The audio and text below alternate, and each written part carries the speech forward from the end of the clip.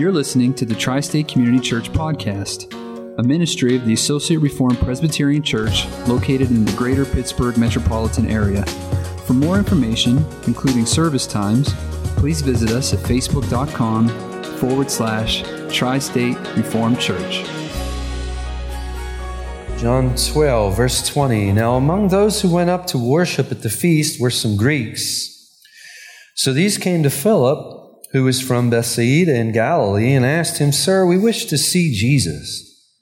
Philip went and told Andrew, and Andrew and Philip went and told Jesus, and Jesus answered them, The hour has come for the Son of Man to be glorified. Truly, truly, I say to you, unless a grain of wheat falls into the earth and dies, it remains alone. But if it dies, it bears much fruit. Whoever loves his life loses it, and whoever hates his life in this world will keep it for eternal life. If anyone serves me, he must follow me, and where I am, there will my servant be also. If anyone serves me, the Father will honor him. Heavenly Father, we look to you and we pray, Father, that you would teach us this morning. Instruct us this morning, Father. In short, speak to us. Speak to our hearts by opening your word, O Father, to them. And open our hearts, O Father, to your precious word. And Father, may we not just be granted a superficial level of understanding of these verses, but Father, we pray that, Lord, you would arrest our hearts with them. And that, Father, you would align our hearts with the truths that are here, O Lord. And we thank you in Jesus' name. Amen and amen. Now, if we just start with verse 20, there we see among those who went up to worship at the feast. And this reminds us of the time frame that we're looking at this morning. The time frame is the last and final Passover of Jesus' earthly ministry. And this may recall to our minds a text that I had been making some noise about in chapter 11, verse 55. We see the Passover of the Jews was at hand, and many went up from the country to Jerusalem before the Passover to purify themselves. And again, I still would like to keep that ball bouncing, this idea of preparation. You know, they're making preparation to attend, to come to the Passover feast. And of course, the application of that today is to make preparations to the gospel Passover as we prepare our hearts on the first Sunday of each month to come to the Lord's table, but more regularly preparing our hearts to come here. And it's something that's really easy to do.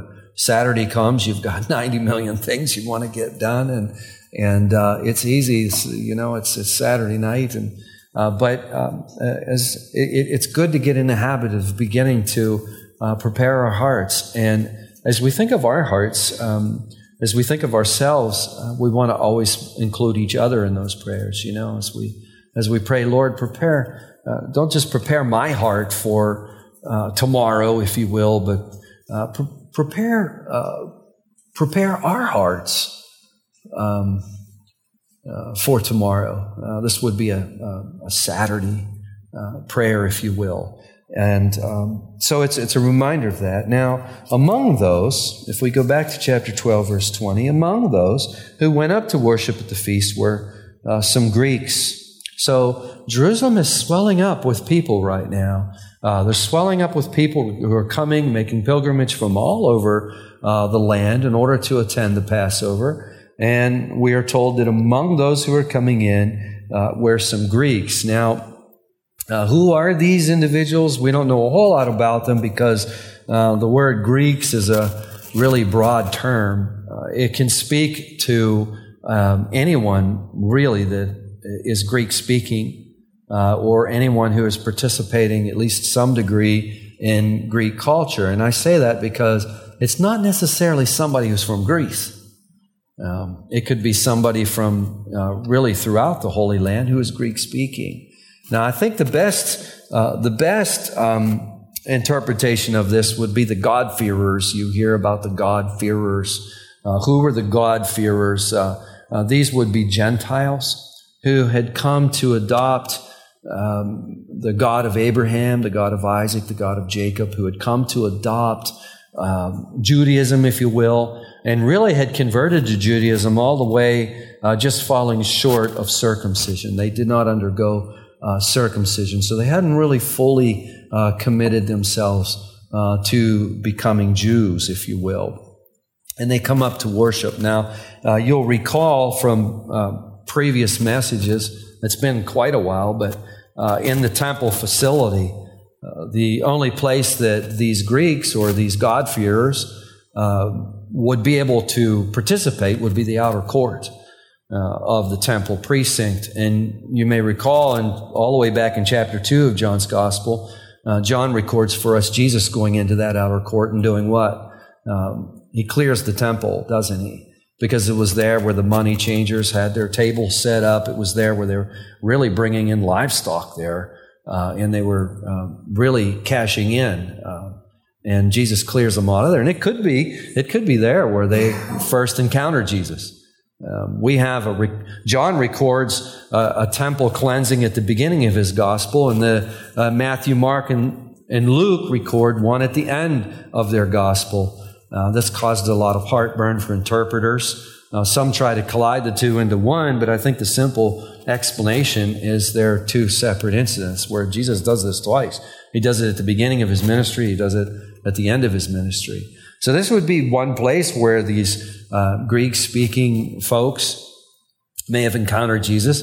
They may have encountered Jesus out in Bethsaida, because you look in verse 21, they come to Philip, who was from Bethsaida. Now that's conjecture. We really don't know for sure.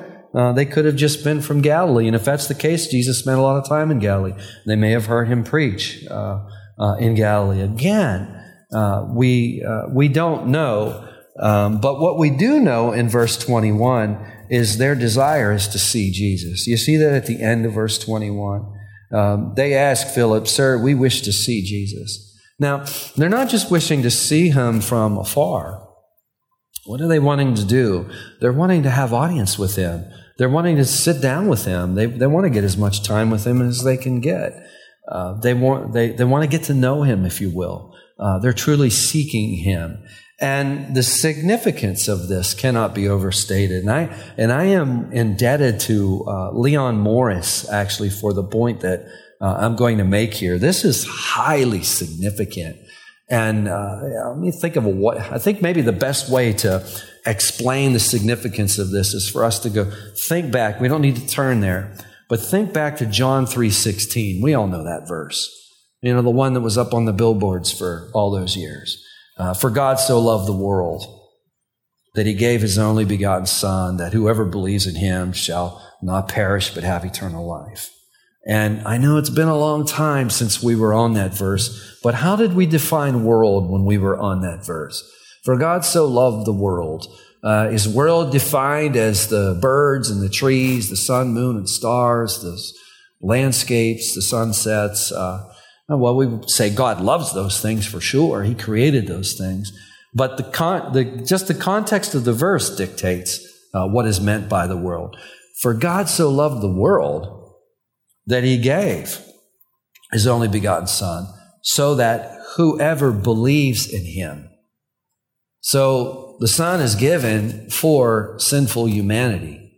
And of course, in this verse, there's a contrast that's implied in this verse, so that whoever believes in him, doesn't that imply that some will not believe in him?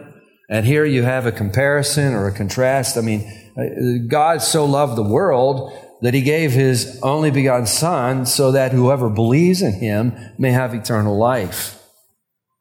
Okay, what is clearly meant by world in that text? Sinful humanity in opposition to God. Sinful humanity in opposition to God. Not just Jewish people, but people from all over the world. Now, the significance of this particular text, and again, I'm indebted to Leon Morris for this, is that Jesus' ministry has largely been confined to the Jews, hasn't it? And now, in the last week of Jesus' earthly ministry, here come some Greeks. and they're seeking Jesus. Now, Jesus has told us something about this that we mustn't forget. He said, all the Father gives me will come to me. And whoever comes to me, I will not cast out. And he points. He says in another place, no one can come to me unless the Father draws him. So what's going on here on a divine level is the Father is drawing the rest of the world to Jesus. Do you see the significance of this? I think that's why this particular text is where it is. Jesus is about to go to the cross. He's days away from going to the cross, and he is going to die for the world, isn't he? He's going to die for people from all tribes, nations, tongues, and nations. And here comes some Greek-speaking people, and what do they want? They want to see Jesus. Now, how does Jesus respond to them? It might seem kind of strange at first. Sometimes that's the case, isn't it? Where we see Jesus' responses and we scratch our heads and we think, that's a strange response until we come to understand it. And then we say, oh, okay, I get it. Sometimes it's a long time before the light bulb goes off. But notice how Jesus responds.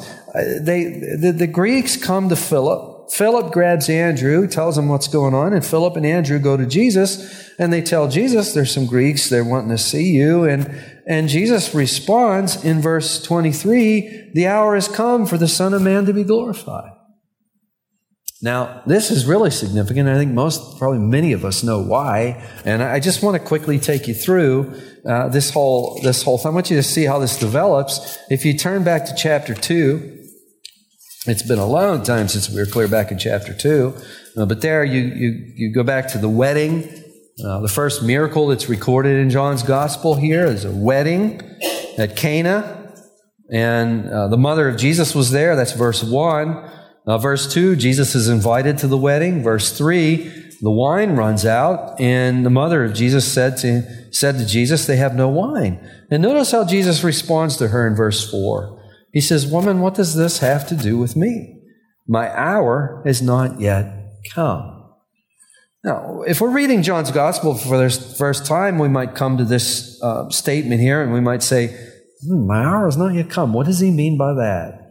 And what do you do when you come to a passage in Scripture like that you don't quite understand, you don't quite get? What do you do? Well, you ponder on it, you pray over it, but one thing that's always helpful to do is keep reading. Just make a note of it and keep reading, because a lot of times as you keep reading, the answer will come as you keep reading. And John will unfold what he means by that. If you turn from there to John chapter 7. John chapter 7, it's been a while since we've been here, but the Feast of Booths at hand. Timing-wise, it's about 6 months earlier than the text we come to this morning. It's in the fall. The Feast of Booths is at hand. And we learn in verse 1 at this point that the Jews are seeking to kill him. They've been seeking to kill him for some time. And his brothers, verse 3, said to him, leave here and go to Judea, that your disciples also may see the works you're doing. For no one works in secret if he seeks to be known openly. If you do these things, show yourself to the world. What are they saying? Go in publicly into this feast and make a big fanfare, and everybody will see you. And notice how Jesus responds to them in verse 6. He says, my time has not yet come. And that, we spent some time on that way back when we were in there, because it can be confusing, because it sounds like Jesus comes out and says he's not going, but then he turns around and goes. And what does he mean by that? What he means by that is he's not going publicly the way they want him to go. He goes in kind of discreetly. And he says, my time has not yet come. Now, if you look at verse 30, I think it's verse 30, Jesus goes to the feast. They're seeking to arrest him in verse 30, but no one laid hand on him because his hour had not yet come. And while he's still at the feast, if you look at chapter 8, verse 20, these words he spoke in the treasury as he taught in the temple, no one arrested him because his hour had not yet come. And then we return to our text, and we return to verse 23. And some Greeks are wanting to see Jesus. They go to Philip and Andrew to Jesus. There's some Greeks that want to see you. Jesus responds, the hour has come. The hour's here.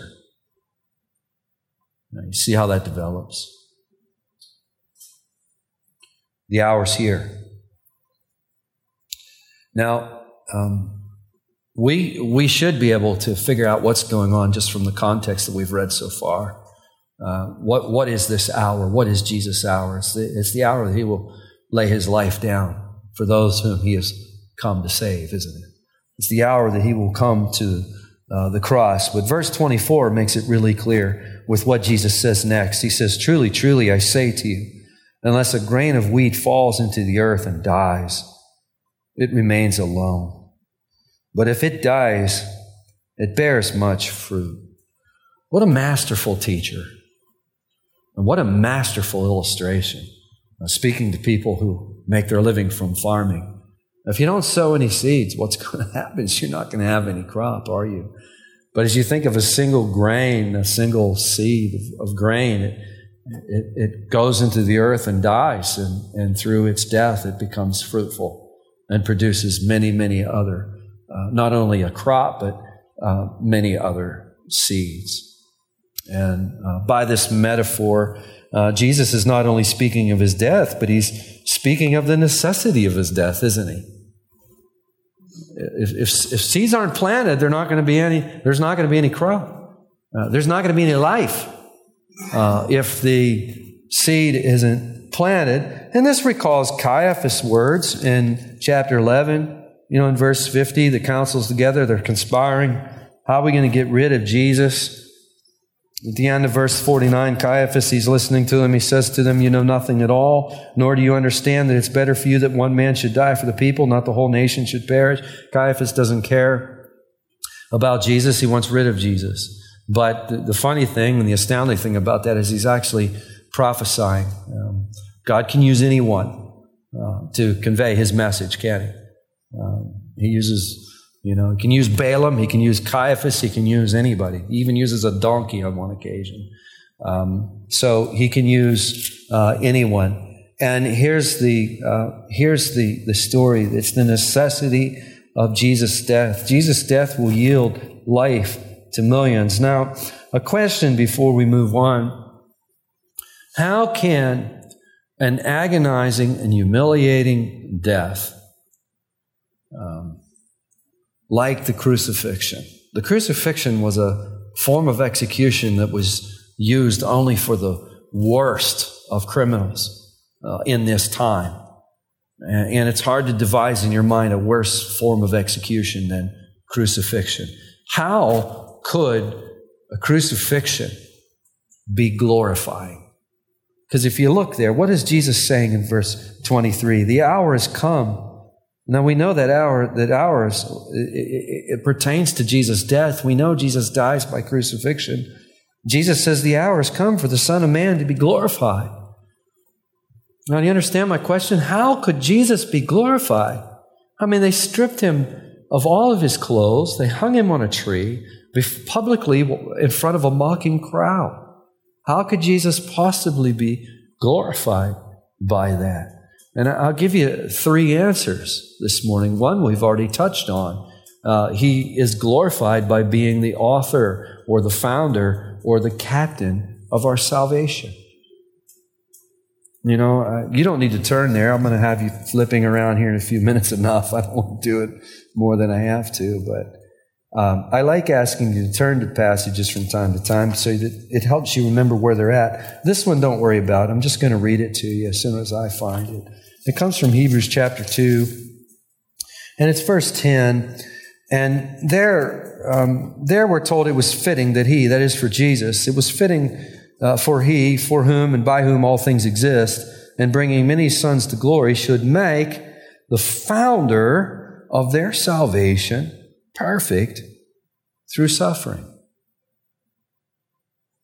It was fitting for whom and by whom all things exist, and bringing many sons to glory, they should make the founder of their salvation perfect through suffering. Now we could say founder, we could say author, we could say captain.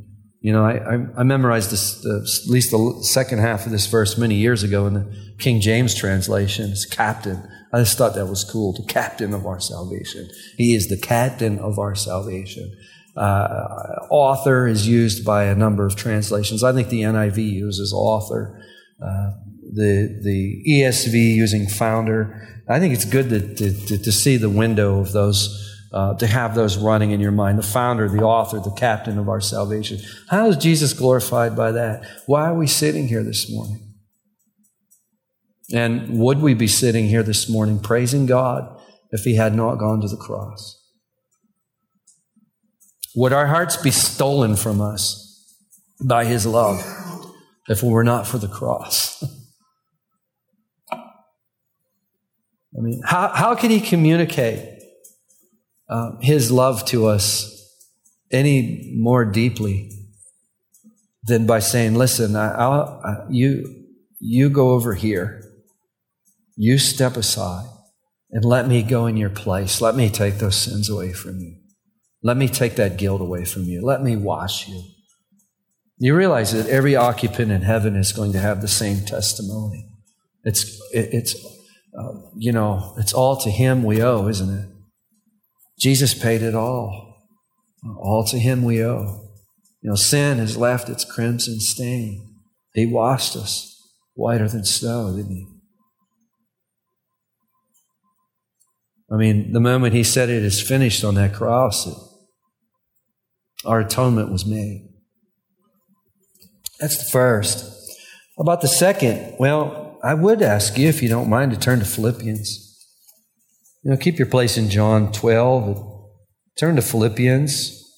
Just turn left and go past the Corinthians. And 1st and 2nd Corinthians. And past Ephesians. You'll get to Philippians chapter 2.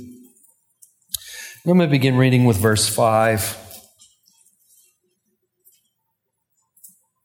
Because we're going to get two more answers to our questions just from this text here, verses 5 through 11. Where the Apostle Paul, writing to the Philippians and through them to us, he says, "Have this mind among yourselves, which is yours in Christ Jesus, who though He was in the form of God, did not account equality with God a thing to be grasped, but emptied Himself by taking the form of a servant, being born in the likeness of man, and being found in human form, He humbled Himself by becoming obedient to the point of death." Two key words here, humble and obedient. He humbled Himself by becoming obedient to the point of death, even death on a cross. Therefore, God has highly exalted Him and bestowed on Him the name that is above every name, so that the name of Jesus, every knee should bow in heaven, on earth, and under the earth, and every tongue confess that Jesus Christ is Lord, to the glory of God the Father.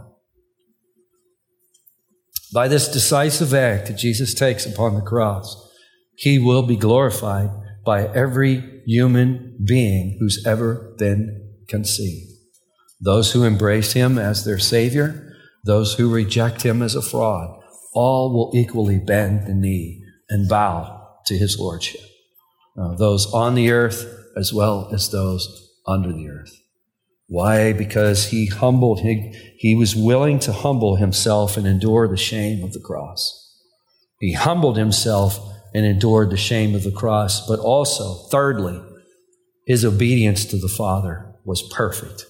Even obedience that would take you to such a degree that He would die upon the cross. This perfect obedience to the will of the Father. So there are three ways that He is glorified. I'm not saying this is the only three ways, but there are three ways. We like threes, 3 points, 3 ways, 3. It's like threes. So have 3. Now, Jesus, back to John chapter 12, He makes application. He makes application in verses 25 and 26. Notice what He says there. Curiously, He says, "Whoever loves his life will lose it." It's a curious statement, isn't it? It's a curious statement. The curiosity is, I think, settled as soon as we understand, well, what is Jesus doing? He's getting ready to lose His life, isn't He? He's laying His life down. He's laying His self-interest aside. That's what's in view there. Whoever loves his life loses it. Whoever hates his life in this world will keep it for eternal life. Now, it's important that we understand here that life is not life absolutely. We're not being called here to hate life. There's enough of that going on. Becky brought up violence in East End. It's conducted routinely. I don't know what the situation in East End is. I have no idea what's going on down there, but a lot of times, some of these things are going as if people just hate life. They just hate life, and there's a lot of that going on. Jesus is not calling us to hate life. We have to pay very close attention to the context here. Jesus says, whoever loves his life loses it. And then there's a parallel statement that comes after the comma. And whoever hates his life in this world. It's important that we hang on to that little preposition phrase there, in this world.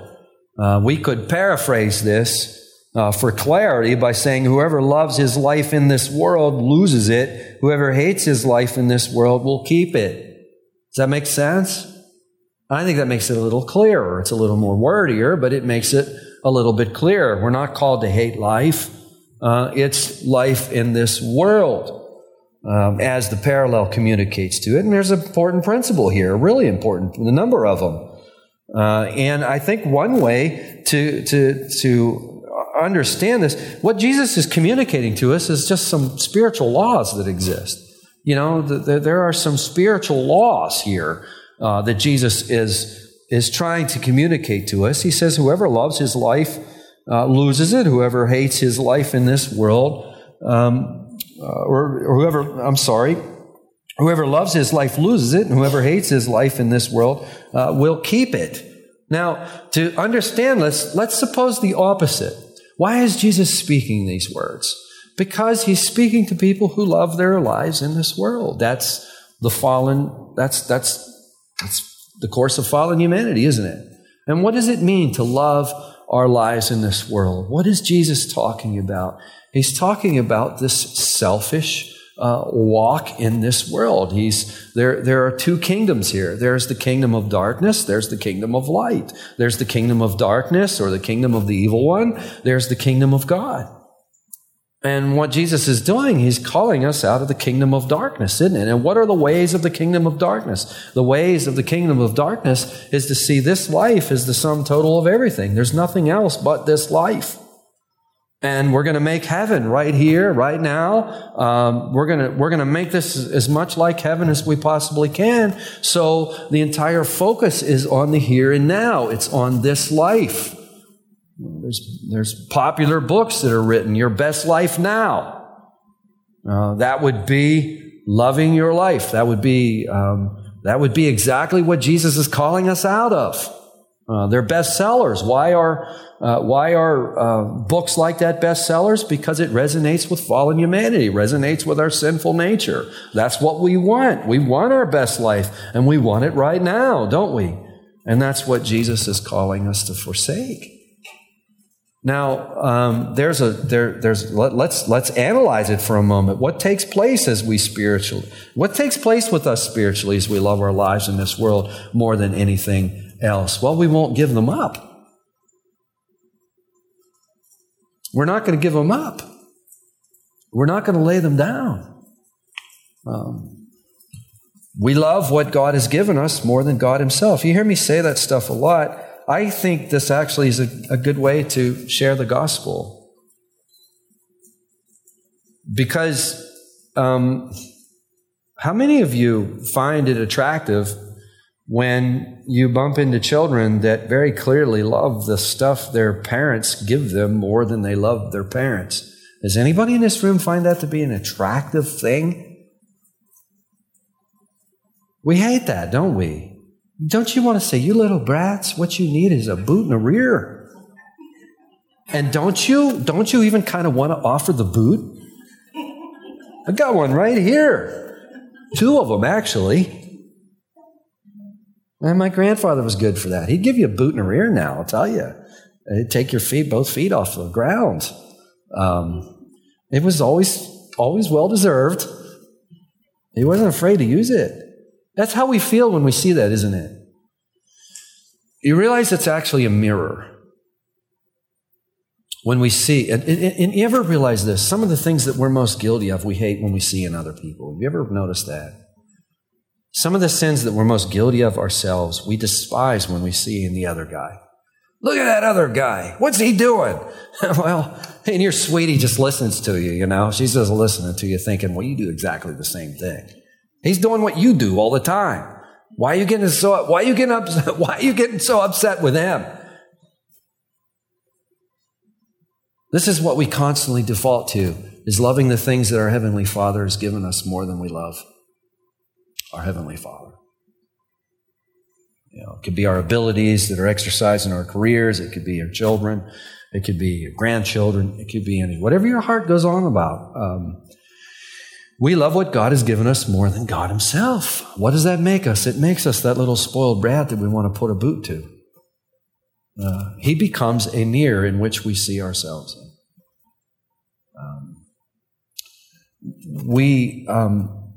The problem with this is we're never going to turn to God unless we get delivered from that. See, that's why we'll ultimately lose if we're of that disposition. Is because we're never going to let go and turn to God.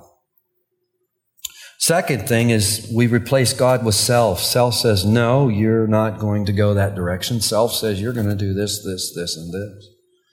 Jesus says, come to me. Self says, no, I'm not going to come to you. Self says, no. Self actually rises to the throne, if you will, and self will get what self wants. Thirdly, we deny God the thanksgiving and worship that is His for giving us life. I don't know how many times each of our hearts beat in a minute. Probably vary if you're in pretty good shape. Perhaps it's down in the 60s somewhere. If we're just in average shape, maybe it's, I don't know, you guys tell me, 75 beats per minute, maybe 90. Some of us might be up in the 90s. It's going to vary. Let's say we have an average of 75. That's 75 times every minute. We're in here for 100 minutes. That's a lot of beats, isn't it? 7,500 beats. Give me 7,500 reps, says the coach. That's a lot of reps. Hope he's not talking about push-ups or deep knee bends. We actually owe God for each one of those beats, don't we? I mean, we don't concern ourselves with a beating heart until it stops. Till we see that flat line. Then that beat that we've taken for granted for all these years becomes everything, doesn't it? When we see the flat line. Every blip on that little screen is given to us by our Father, isn't it? Fourthly, we deny His right to command us how we should live in His world. We live how we want to live instead of how He tells us to live. Who would think, imagine inviting a guest into your home. The guest is not in your home but 20 minutes, and now is giving you, ordering you around and telling you these are the new rules in this house. Some of you are quite patient. You might deal with that for a little while, but I'm guessing you're not going to deal with that for very long, are you? Again, try to imagine that guest who's in your home acting this way. And what do we see in him? I think we see another mirror, don't we? Because this isn't our house. This world isn't our world. We didn't create it. These aren't even our bodies. We didn't make them. It isn't our air that we're breathing. We don't own anything. We're at best, we're just tenants for a short period of time, and then we make way for somebody else. And that's what Jesus is driving at here, because whoever loves his life is going to be on a path here that's going to make it impossible for them to turn to the Lord. And as a result of that, they're not going to turn to the Lord, and they're going to lose their lives. Jesus is not calling us to hate life. He's calling us to hate life in this world. And again, hatred's not used in the absolute sense either. To the ancient Jew, a lot of times when they would speak of hatred, not in the absolute literal sense, they'd speak of hatred in a comparative sense. So it would go like this. Jesus is calling us to love the next world.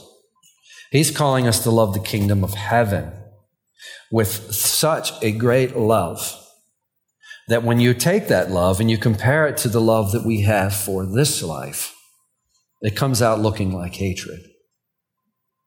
It's not that we hate. It's a comparison thing. It's that we love one so much more than we love the other one. To the degree it could be said that in comparison, we hate life in this world. One thing I learned from Richard Baxter many, many years ago, the famous Puritan preacher, is that God is not teaching us to hate life here. In fact, He uses our love of life in order to motivate us to take eternal life, doesn't He? I mean, what's the motivator here? The motivator here is eternal life, isn't it? Isn't that the motivation in verse 25? Listen, whoever loves his life loses it. Well, we don't want to do that because we love life, right? But whoever loses his life, whoever hates his life in this world, will keep it for eternal life. Well, we want to live, don't we? And isn't God using the desire to want to live to motivate us in this verse? Of course He is. So He's not calling us to hate life, if you will.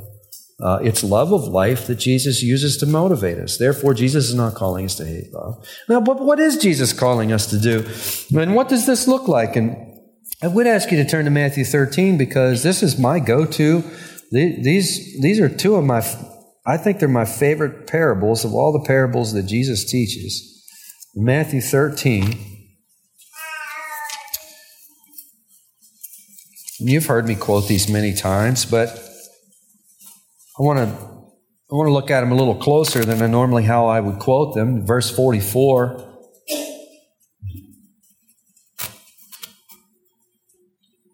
Jesus says the kingdom of heaven, and that would be the kingdom of God as well. Matthew is fond of using the kingdom of heaven. The other gospel writers are fond of using the kingdom of God. The kingdom of heaven is like treasure hidden in a field, which a man found and covered up. Then in his joy, he goes and sells all that he has and buys that field. Again, verse 45, the kingdom of heaven is like a merchant in search of fine pearls, who on finding one pearl of great value, went and sold all that he had and bought it. Now, what's going on there? Oh, here the men in these two parables, they find something very valuable, don't they? They find something that's so valuable that they're willing to get rid of everything so they can have it. No question. There's no contest. This is so supremely valuable that I will depart. I'll quickly, I don't need the time to deliberate. I'll get rid of everything that I have. Anything that's in the way of having this, anything that needs to be sold in order to raise the money to have this, whatever it takes, this is what I want. Now, you hear me quote this all the time, and I talk about Jesus being the pearl. He's the pearl of great price, right? Jesus is the pearl or the treasure of these parables. It is He. But I want to call your attention here to the context. Jesus is saying the kingdom of heaven is like this. He's not just calling attention to Himself here. He's calling attention to the kingdom here, isn't He? What makes the kingdom so wonderful? It's the king. It's the king of the kingdom that makes it so wonderful. But Jesus is including the kingdom, isn't He? He's saying the kingdom of heaven or the kingdom of God is like treasure hidden in a field, which a man found and covered up. Then in his joy goes and sells all that he has and buys that field. As much as he loves all these things, in comparison to his love of what he has just discovered in the kingdom of heaven, it's almost as if he hates those things. He can depart with them. Whereas before, he couldn't let go of them, you see. He wasn't able to let go of them. He held on to them. He clutched onto them. He wanted to add to them. He was all about gathering things, but then he discovers this one thing. And what happens? He's willing to get rid of everything in order to have it. Why? It's because it's a lovely kingdom. And why is it so lovely? Because Christ is its king. That's why. Now, if we go on in this life loving this world, the things of this world, the ways of this world, it'll end in our destruction. Leon Morris puts it this way. Jesus is saying that anyone who loves his life is destroying it. That's what everybody's doing. We talk about smoking causing cancer. Talk about drinking causing these various problems. We talk about some of these other toxic things, eating too much sugar and all these. Loving our lives in this world is actually more toxic than all of those things. And engaging in that business actually is the business of self-destruction, isn't it? Does that make sense? It's self-destruction. Why? Because at the end of the day, we're preferring the kingdom of darkness over the kingdom of God. That's what we'll always do unless God intervenes. You know, the principle that we're studying, and back to John chapter 12, you know what? No. Don't go back to John chapter 12 just yet. Now, before you do that, listen to these verses. I'm not going to ask you to turn to all these verses, but I want to bring your attention here to how many times this principle is repeated in the four Gospels. In Matthew chapter 10, verse 30, we have these words, "Whoever finds his life will lose it. Whoever loses his life for my sake will find it." Again in Matthew 16:25, "For whoever would save his life will lose it, but whoever loses his life for my sake will find it." Mark 8:35, "Whoever would save his life will lose it, but whoever loses his life for my sake in the Gospels will save it." Luke chapter 9, verse 23 and 24, "If anyone would come after me, let him deny himself and take up his cross daily and follow me. Whoever would save his life will lose it, but whoever loses his life for my sake will save it." Again in Luke 17:33, "Whoever seeks to preserve his life will lose it, but whoever loses his life will keep it." That's the same message. And some gospel writers are doing it twice. Matthew twice. Luke twice. Mark once. John once. Why? Well, this is why I asked you to stay in Matthew. Turn to Matthew 7. This is a truth we all know, but it's one that we just act like doesn't exist. 7:13. "Enter by the narrow gate, for the gate is wide and the way is easy that leads to destruction, and those who enter it are many. For the gate is narrow and the way is hard that leads to life, and those who find it are few." What's Jesus saying? There's not a lot of people that will let go of their lives. What's he saying? He's saying there's a lot of people. There's a lot of people who are on that road to destruction and are going to stay there.